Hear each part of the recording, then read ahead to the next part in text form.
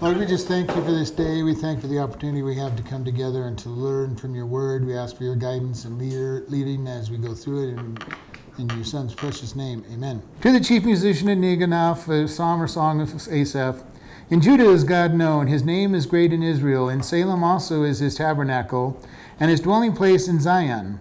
There broke he the arrows of the bow, the shield and the sword, the battle, Selah. You are more glorious and excellent than the mountains of praise. Pray. The stout-hearted are spoiled, they have slept the sleep, and none of the men of might have found their hands. At your rebuke, O God of Judah, of Jacob, both the chariot and horses are cast into a dead sleep. You, even you, are to be feared, and who may stand in your sight when once you are angry? You did cause judgment to be heard from heaven, and earth feared and was still. When God arose to judgment to save all the meek of the earth, Selah, surely the wrath of man shall praise you, the remainder of wrath shall you restrain. Vow and pay unto the Lord your God. Let all that be about him bring presents unto him that ought to be feared. He shall cut off the spirit of princes. He is terrible to the kings of the earth. All right, we'll get started now. Verse 1. In Judah is God known. His name is great in Israel. This goes to all the prejudice that the Jews have about they're the ones that know God. Okay, and what's really interesting is it's said here, in Judah is God known, and his name is great in Israel. But so many times that is not true in Israel, in the history, in the Bible, nor even in the present day. Many of the Jews are very much practical atheists. They believe in a God per se, but it's a God that has nothing to do with this world. And yet, in this psalm, he's saying God is great. His name is great. So he says God is known. His name is great in Israel, as he's supposed to be. And this is a testimony of how he's supposed to be. In Salem, which is another name for Jerusalem, and that is what Jerusalem was called when they conquered it. It was called Salem, which means peace. In Salem is his tabernacle, and his dwelling place is in Zion. And Zion's another name for the mountain that Jerusalem sits on, which is where Mount Calvary is, Mount Moriah, where all that area has got many names. Abraham went to offer Isaac. He's talking about how great God is supposed to be in Jerusalem. And remember, all the people of Israel were to go to Jerusalem 3 times, or not all the people, all the men of Israel were to gather together 3 times a year in Jerusalem, where the temple and the tabernacle was going to stay. And that was to offer their sacrifices. So the 3 times a year that all the men were to go to God. And it's also called the city of David in the scriptures. So when you read the city of David, it's referring to Jerusalem. So there's all these different names that we want to be kind of aware of, different names that mean the same place. That is, that's what's confusing. And it can be very confusing until you learned and started somebody kind of going over. That's why I keep repeating these multiple names so that you get... Yeah, I have to learn from somebody telling me, not by reading it. Right. Another name for Zion would be the hill of God, or the song we sang this morning. Great is the Lord and greatly to be praised in the mountain of his holiness, in the city of his righteousness. Beautiful for situation is the Mount Zion on the sides of the north, the city of the great king. That's all talking about Jerusalem. So it's very, again, you're right, it is confusing. And when you first started, it is very confusing until you start getting it taught to you that these are all the same places, because you're reading along and go, well, where the heck is Salem, and why is there tabernacles in Salem? Well, because that's just another name for Jerusalem. Like it's a thing last week, like I didn't know horn meant Power. Power. I thought horn was power and dominion, kingdoms. And this is why we all need teachers at some time, because how did I learn all this stuff? I was taught this stuff over time and period of time. And so I'm trying to express to you, everybody else, these truths that you can be able to build upon. Oh, that's what you do it. Oh no, I was taught it also. And you learn it by studying the other books and drawing them together, but usually somebody else teaches you before you draw it yourself. So he's saying that God is to be known, exalted, and his dwelling place in Zion. The temple was put into Zion. And before that, it was in Shiloh. And before that, it wandered all over the place. So, but people were to gather together for worship. And he's lifting up God, lifting up God's name into people. And it says, there he broke the arrows of the bow, the shield and the sword and the battle. This goes back into the history when David took Jerusalem away from the enemy. And this is why it's called the city of David, because it sits on a mountain. Jerusalem is a very easily, or especially in the old days, easily defended city. It's a big walled city at the top of a hill. So people have to come up to attack, and it's difficult to attack a walled city anyway. And when you're coming up, it's hard to throw the big rocks, the high, upward, and all the stuff that was involved in it. And they had a very hard time, and David's men took it.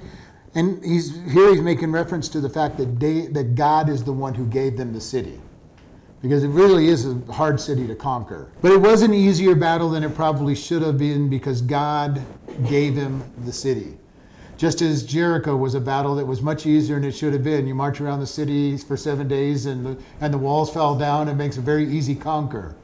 Ai, after they got done trying to do it their way, was an easy conquer because God gave them the battle plan.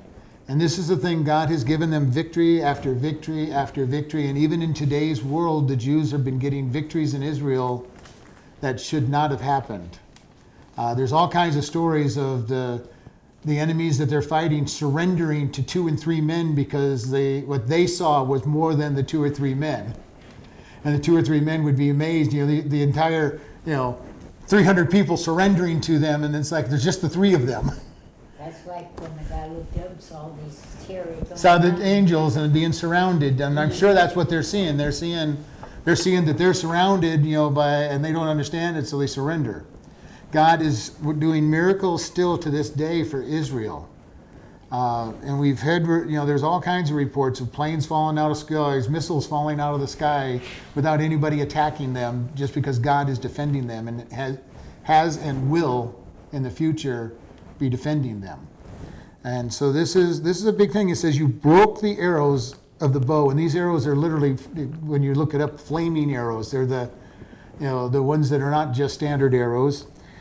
He says and the shield and the sword.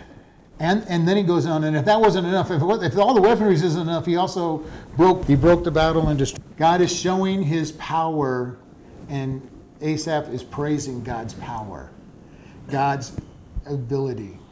And this is one thing I'm hoping that we're all beginning more and more to understand, is how powerful God is and how much he protects us and how much he blesses us. And I love hearing the testimonies of people when they talk about the blessings that God has given them. Just the way he provides for them. Mark was telling us the other day about all those blessings on how he got back. His car broke down, which wasn't a blessing, but how God took care of getting him to the place, home, getting back to the store, and all this stuff. Sharon has shared about her blessings as she's turned more and more of her life over to God. And Amy's done the same thing. She shared how much God is blessing her as she's turned more and more of her life. I love hearing that, because I love to see the power of God working. But all these things that God is doing and changing lives and just little things to me mean a lot. Yeah. And because I get so flustered on some things. And I've heard it both from Loretta and Annie both, how much they're really starting to get into God's word and see more than they've ever seen in their lives. And I just love the way God is working around. All right, verse 4, you are more glorious and excellent than the mountains of prey. And this is wonderful. You are more glorious. Luminous is what it really means, bright. And more excellent, majestic than the mountains of prey. Mountains with all the food and everything, God is better. And do you realize that this needs to be our truth, that God is always better than anything that we can think of, better than anything we can imagine as great. And the longer we walk with him, the less important other things become to us, and the more important God becomes to us. And then he blesses us, and Keep blessing us, and that's this is one of the things I was telling somebody. They were asking me about my new job, and I'm going, the best thing about it is God has let me live by faith and not knowing where anything was coming for 3 years. And now he's blessed me because we were honoring him during that time. We gave our tithes. We increased our tithes like I do every year, with the offerings. And God has now opened up the finances. If he takes it away, I already know that he's still going to provide later on. But right now he's opened it up, and praise God, it's there. And this is the important thing. When we're faithful in one area, God will raise and bless us as we go forward in that faithfulness. And this will happen every time. Every time he'll do this. And it says he's more glorious, more excellent. And no matter how big, and this is what I keep saying, no matter how big we think God is, he's bigger. However generous we think God is, he's more generous. However knowledgeable he is, we think he is, he's more knowledgeable. Okay, God is always bigger than what we can think of because he is infinitely more than anything we can think of. That's what's amazing. And our minds can only comprehend so much. And there's a lot of things our mind can't comprehend. We can't comprehend how big God is. Because however big you think he is, he's bigger. However, smart you think he is, he's smarter. And however powerful you think he is, he's more than that. Because he is more than anything we can comprehend, and because we have limited capacity in our brain. We talk about things like an eternity. We have no concept of what eternity is. Because we think of whatever the biggest number or biggest size that we can think of is, and yet eternity or infinity is more than that. And it's hard, we can't understand it. And even when we get to heaven, we may not fully understand it. I'm not one that thinks that we're going to learn everything there is to learn the moment we step into heaven. I've never believed that. I believe that learning is part of what we will do for eternity. We will learn about God for eternity and never get to know all about God because he is so much more infinite. There's going to be so much about God we wonder about now and wish we had answers for that we instantly won't care. It's just irrelevant and immaterial when we get there, I think. I love it when people say, when I get to heaven, I'm going to ask God about this. And I'm going, you probably aren't going to give a darn about it when you get to heaven. You're not going to care about it at all. There's going to be so much more that you're going to care about and try to figure out. Yeah, look at these wonderful streets. Look at the sky. But C.S. Lewis talked about how heaven was going to be all the best of this world, but even better.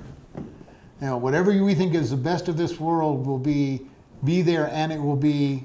We can't really comprehend what heaven's going to be like. The descriptions we have are such pale pictures of what heaven is.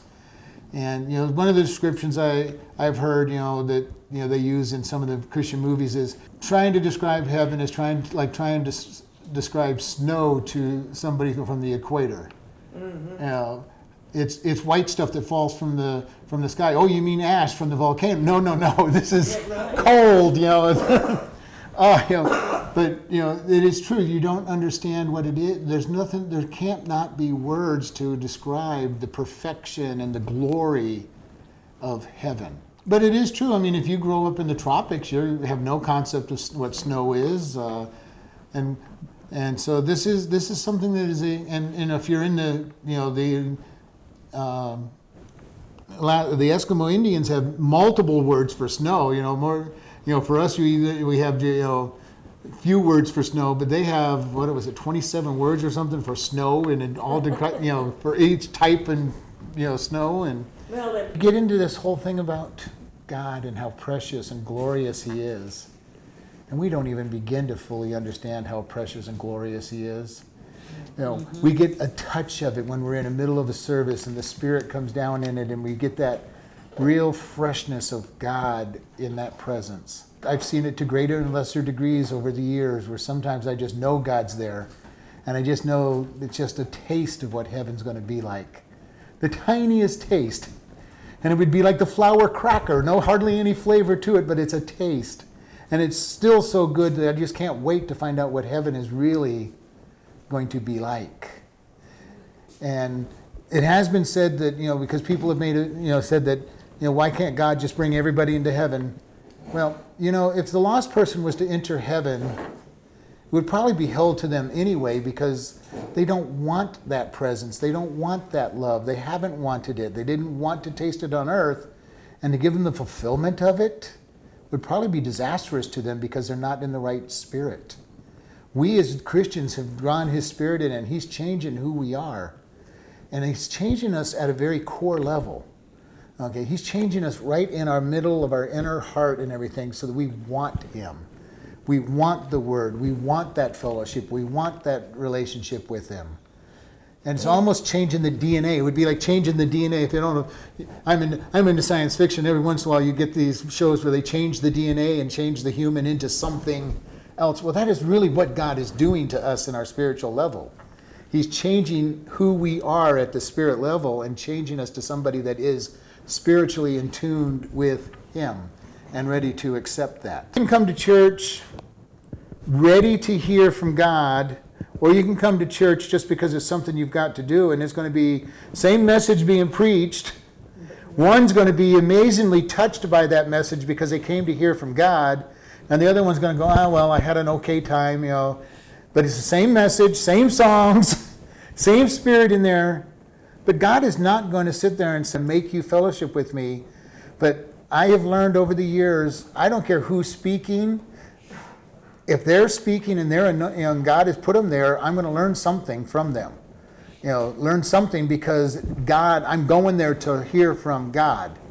And that person or the singer or somebody is going to say something that is going to touch me that day. Verse 5. The stout-hearted are spoiled, they have slept their sleep, and none of the men of the might have found their hands. This is still coming off of this whole bit about the battles being broken. The stout-hearted, this is the mighty in their spirit. Okay, this is the people that may not be the strongest guys in the army, but they're going to be the ones that they don't run, they're ready to fight. Their inner being is strong. And so this could be the way we are supposed to be as Christians. Where God is inside us, he keeps us strong. We need to realize that he is in us. We don't need to be afraid of anything that comes our way. When we talk to people, we don't need to be afraid of them. What's really funny is when you watch somebody witness to somebody who may be an intellectual giant, and when God speaks through that person, God can make mincemeat out of that intellectual giant if it's with the point. David and Goliath situation, the stout-hearted, the strong in the inner being. And it says, the stout-hearted are spoiled. That means plundered. All right, they've got their treasures taken away from them. And this is going to be the end result for the lost world. The lost world is going to be plundered, whether it's on this earth or in eternity when they're sent to hell. They're going to lose everything they think they've got. And this is something we need to realize. This is why we've got to witness to people, is because hell is a terrible punishment for a very long time. And hell is not a temporary thing. It's not a short-term punishment. It is eternity that they'll spend separated from God in punishment, and not a nice punishment.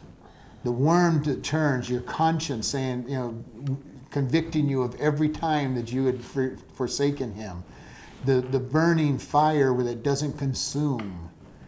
Can you imagine, each one of us have burned ourselves at some point and been able to pull away from it. Hell, you can't pull away from it. It's going to burn. And yet it's going to be dark. It's a heat and flame that has no light, no love, no compassion, just angerness and bitterness and hatred for eternity. It's going to be a terrible place to spend eternity. And knowing that you chose to be there.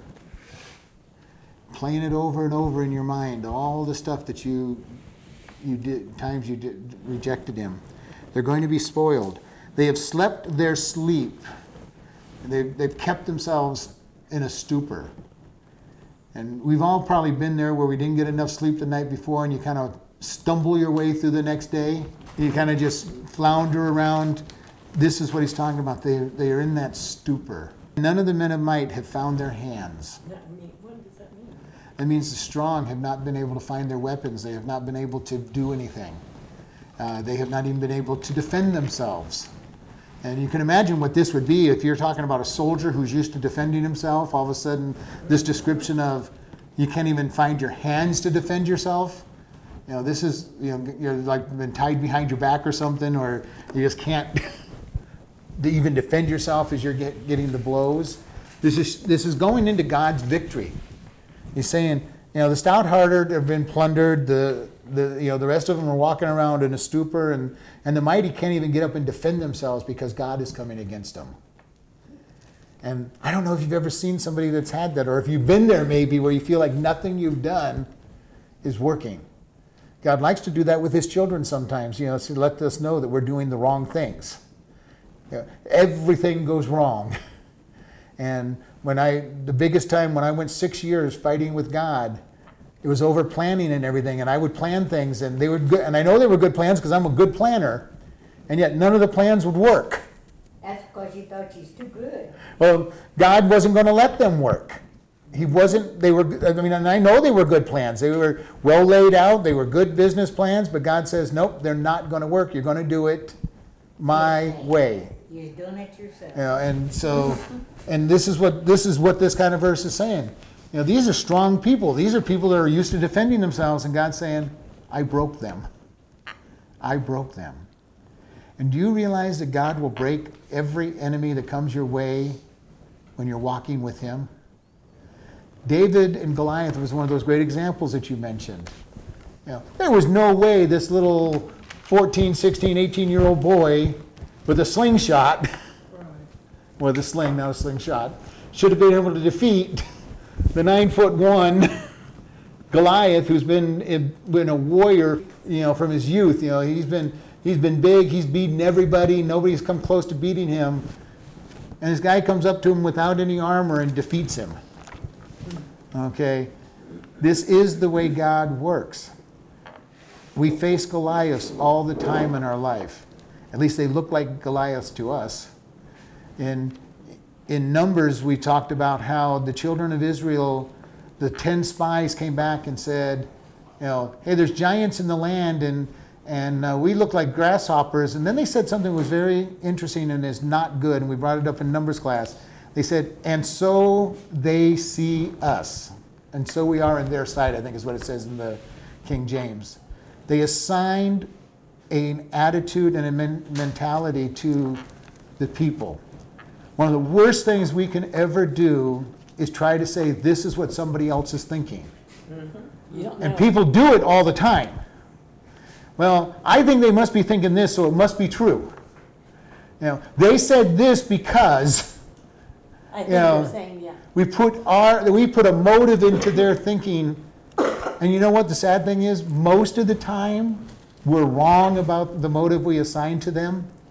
And we might find out sometime down the future, or if you get somebody here's a counselor hearing both sides, it's like, wow, if they would just get together and quit putting, what the other person's thinking, we'd be able to solve these problems real quick.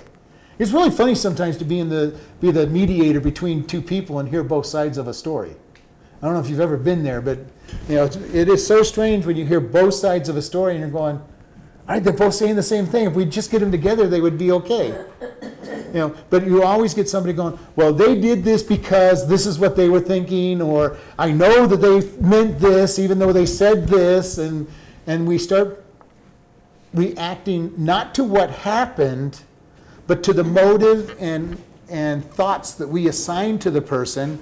And then there's a big battle not because anything was done or even said, but because I have invented a whole new story to what happened. And I put motives, and they did this because, and they said this, they really said this instead of that. And I'm not dealing with what happened, but I'm dealing with my own imaginations. But we look at the story of the children of Israel. What did they do? They turned away from God's promises because of their opinion of what they thought the people thought about them. And if they had only known, the people were terrified of them. Okay? The people were terrified because they knew what God had just done to Egypt, the strongest nation in the empire in the world at that time. They were terrified that these people were coming in and that their God was going to destroy them. And they were thinking, we look like grasshoppers to them. They can just step on us and destroy us, and they know that. And they're terrified and probably going to run in battle. Okay, and yet Israel turns away from them and gets to wander 40 years in the wilderness because of their disobedience.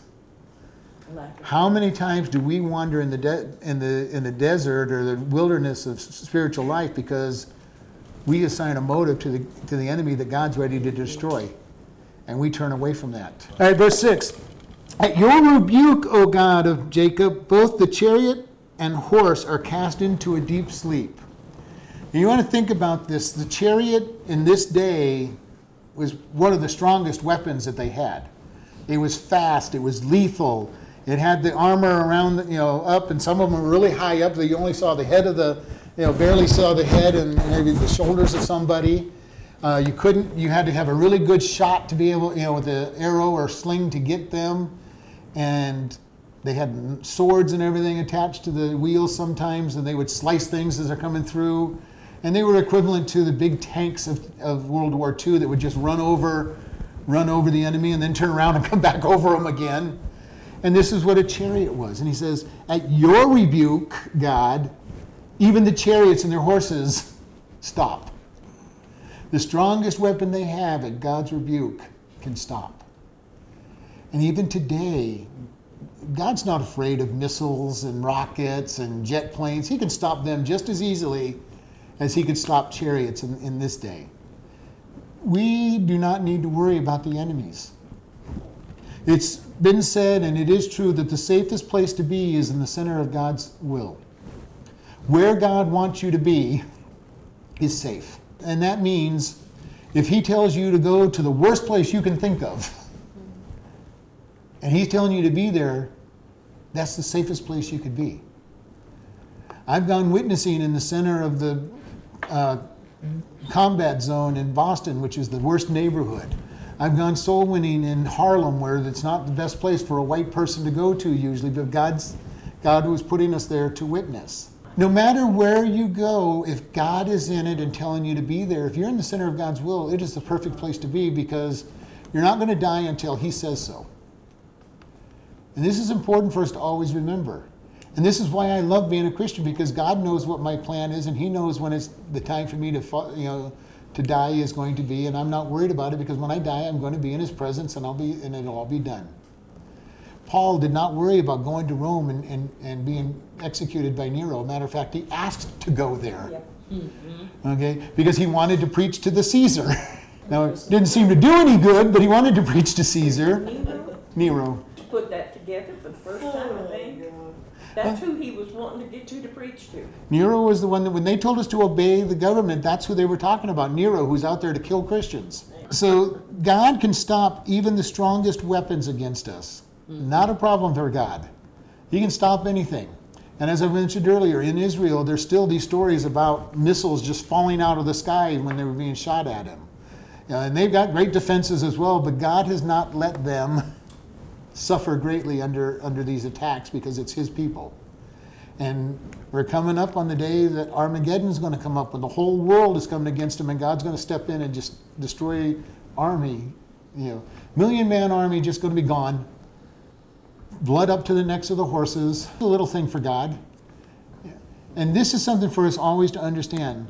God is so much stronger than we give him credit for in our life a lot of times. Oh, yeah. I've heard somebody say, well, this problem's too small to take to God. Well, what problem in our life, our little puny lives here on earth, is going to be too big for God? God, I want to give you my biggest problem. He can say, well, that's too little. I'm not going to deal with it. That's not the way he deals with us. He goes, he doesn't care if it's a problem to us. He cares about it. He wants to help us. And the problem with that patience is people think that he's forgetting us. Because his view is so much longer. 2,000 years to God is nothing, but to us it's generations. Like, and people think I'm getting away with something. I'm getting, look what we're getting away with. But as it said, God hasn't closed the books. The last Yeah. chapter isn't written. God doesn't close the books. And, it's just, and the greatest example would be, say you're a farmer. If you closed your books after you plowed the fields and planted the seed, you'd say, man, I had a lousy, what a lousy businessman I am. If you closed your books while you're waiting for the stuff to grow, you're still going to say, what a lousy businessman I am. Yeah. You don't close the books on a farm until the harvest has been sold. Then you look and say, have I made money or not? Not right after you've sowed the seed, because you're not going to make money right after that. God does not close the books until we have died and stand in front of his presence. Right, verse 7.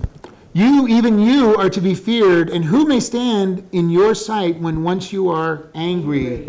Okay, once he, and I think more than this is not so much that he's angry, but it says, who's going to be able to stand up to God? Imagine if God did get angry. I mean, let's say God really got mad and lost his temper. He'd swat us and we'd be Yeah. gone. Well, he wouldn't have to swat us, he'd just have to think us out of existence. Because we couldn't hide from him because he knows where we're at. But it says, you are to be feared, who can stand in your sight? If you got angry, God, who'd be able to even stand? This is more of a question, No one. No one would be able to, no one would be able. You did cause judgment to be heard from heaven, and the earth feared and was still. When God finally decides to move, nothing stands against him. When he moved in Noah's day, the whole world, it said that every imagination of the heart was evil. And God moved and he destroyed everybody. And I've told you, I've done calculations, and as long as their lives were, and figuring there was probably millions, billions, maybe even trillions of people alive at the time of the flood.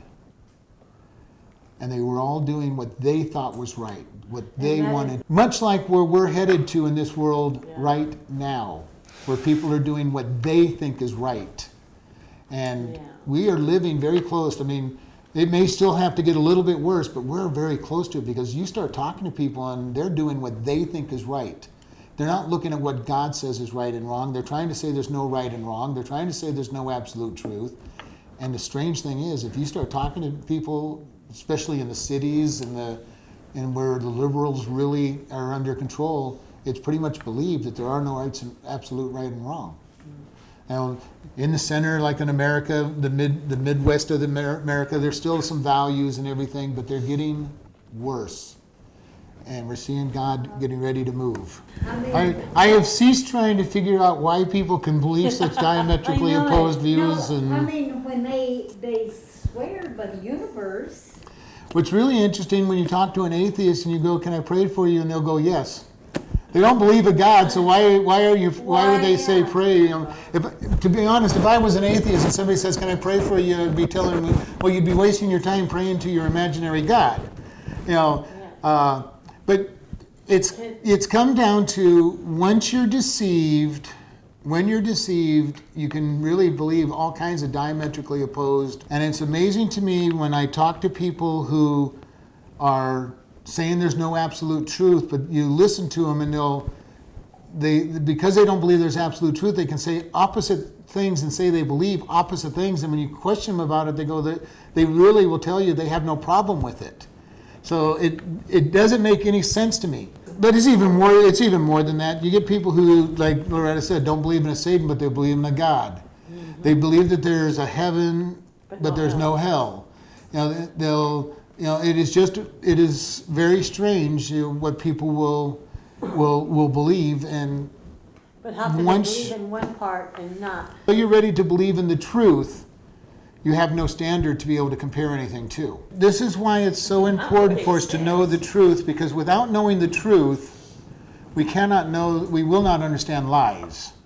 And this is why Jesus said, "I am the way, the truth, and the life. No one comes to the Father except by me." Yes. And when he stood before Pilate and he says, I am the truth, and Pilate's question is, what is truth? And he wasn't asking it as a question. He was a true Roman, Greek mentality. There is no such thing as truth. We can't know truth. And this is where we are again today, where we're saying you can't know truth. Plato and Aristotle were very much on this. We're trying to know truth and we can't know it. We can't figure it out. because they didn't have a basis for truth. Yes, sir, these people are very into taking care of the water, Mm-hmm. the earth, Yeah. the ground, and Even so, to the point that man is worthless and deserves to be taken out. Well, we're messing up the ground. See, the problem with all of this is you've got to remember that they're motivated by Satan. I'm not saying they hear him talking, but Yeah, everything. yeah. He's the one that's behind all of this. And Satan, you've always got to remember, Satan hates people. We're created in God's image. He knows that we're created in his image. He tries hard to convince us that we're not created in the image of God, but he knows that we are. And because we're created in the image of God and can be redeemed, he hates mankind. And he is always trying to destroy man. well, now, is that why, I know I'm asking this, but it sounds stupid, but is that why so many people are deceived by, like, goodness, now they take care of the earth, the water, and, they're this is what, their daughters even go in Berkeley's. And the animals and everything else. Yeah. This is why you can go to federal prison for destroying the egg of a bald eagle for 10 or 15 years, but you can kill a baby in the womb. Mm-hmm. Okay? Satan hates humanity. And he hates it with a passion.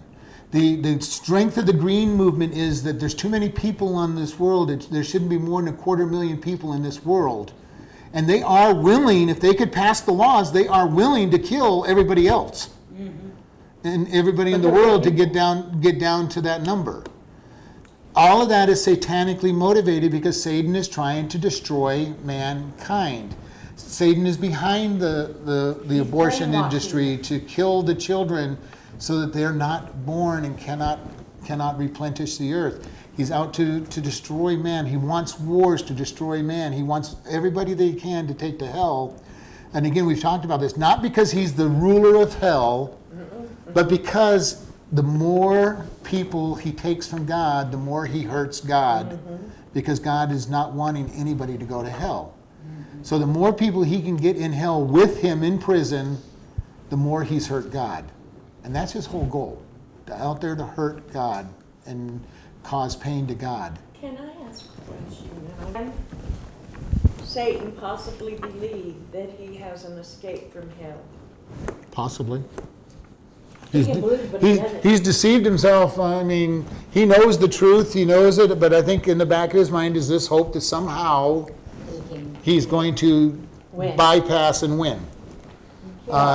I can't, they can't be proven, but he's fighting awfully hard for somebody who knows his absolute destiny. But that also means that when you know that you have no way out, sometimes you have a choice. You either completely surrender or you say, I'm just going to take out as much of the enemy as I can in a last ditch battle that you think you're going to lose, but you're at that point, I have nothing to lose, so I'm just going to go crazy on these people, and sometimes you win by going crazy on the people. It's Well, like you say, he's the father of lies. yeah. So, So he could be lied enough to himself Yeah. to have deceived himself. Is he just fighting last ditch, cornered animal who's fighting for everything they can to try to get out, or does he truly believe that he might be able to be victorious? I think it's the first one myself.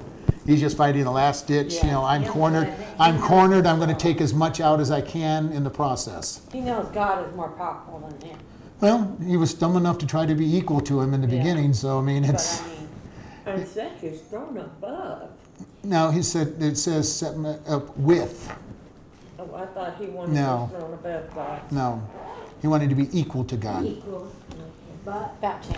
All right, let's go ahead and pray because, Lord, we just thank you for today. We thank you for the opportunity we have to come before you. We ask that you go with us and guide and lead us in all that we do, and we just thank you in Jesus' name. Amen. Amen.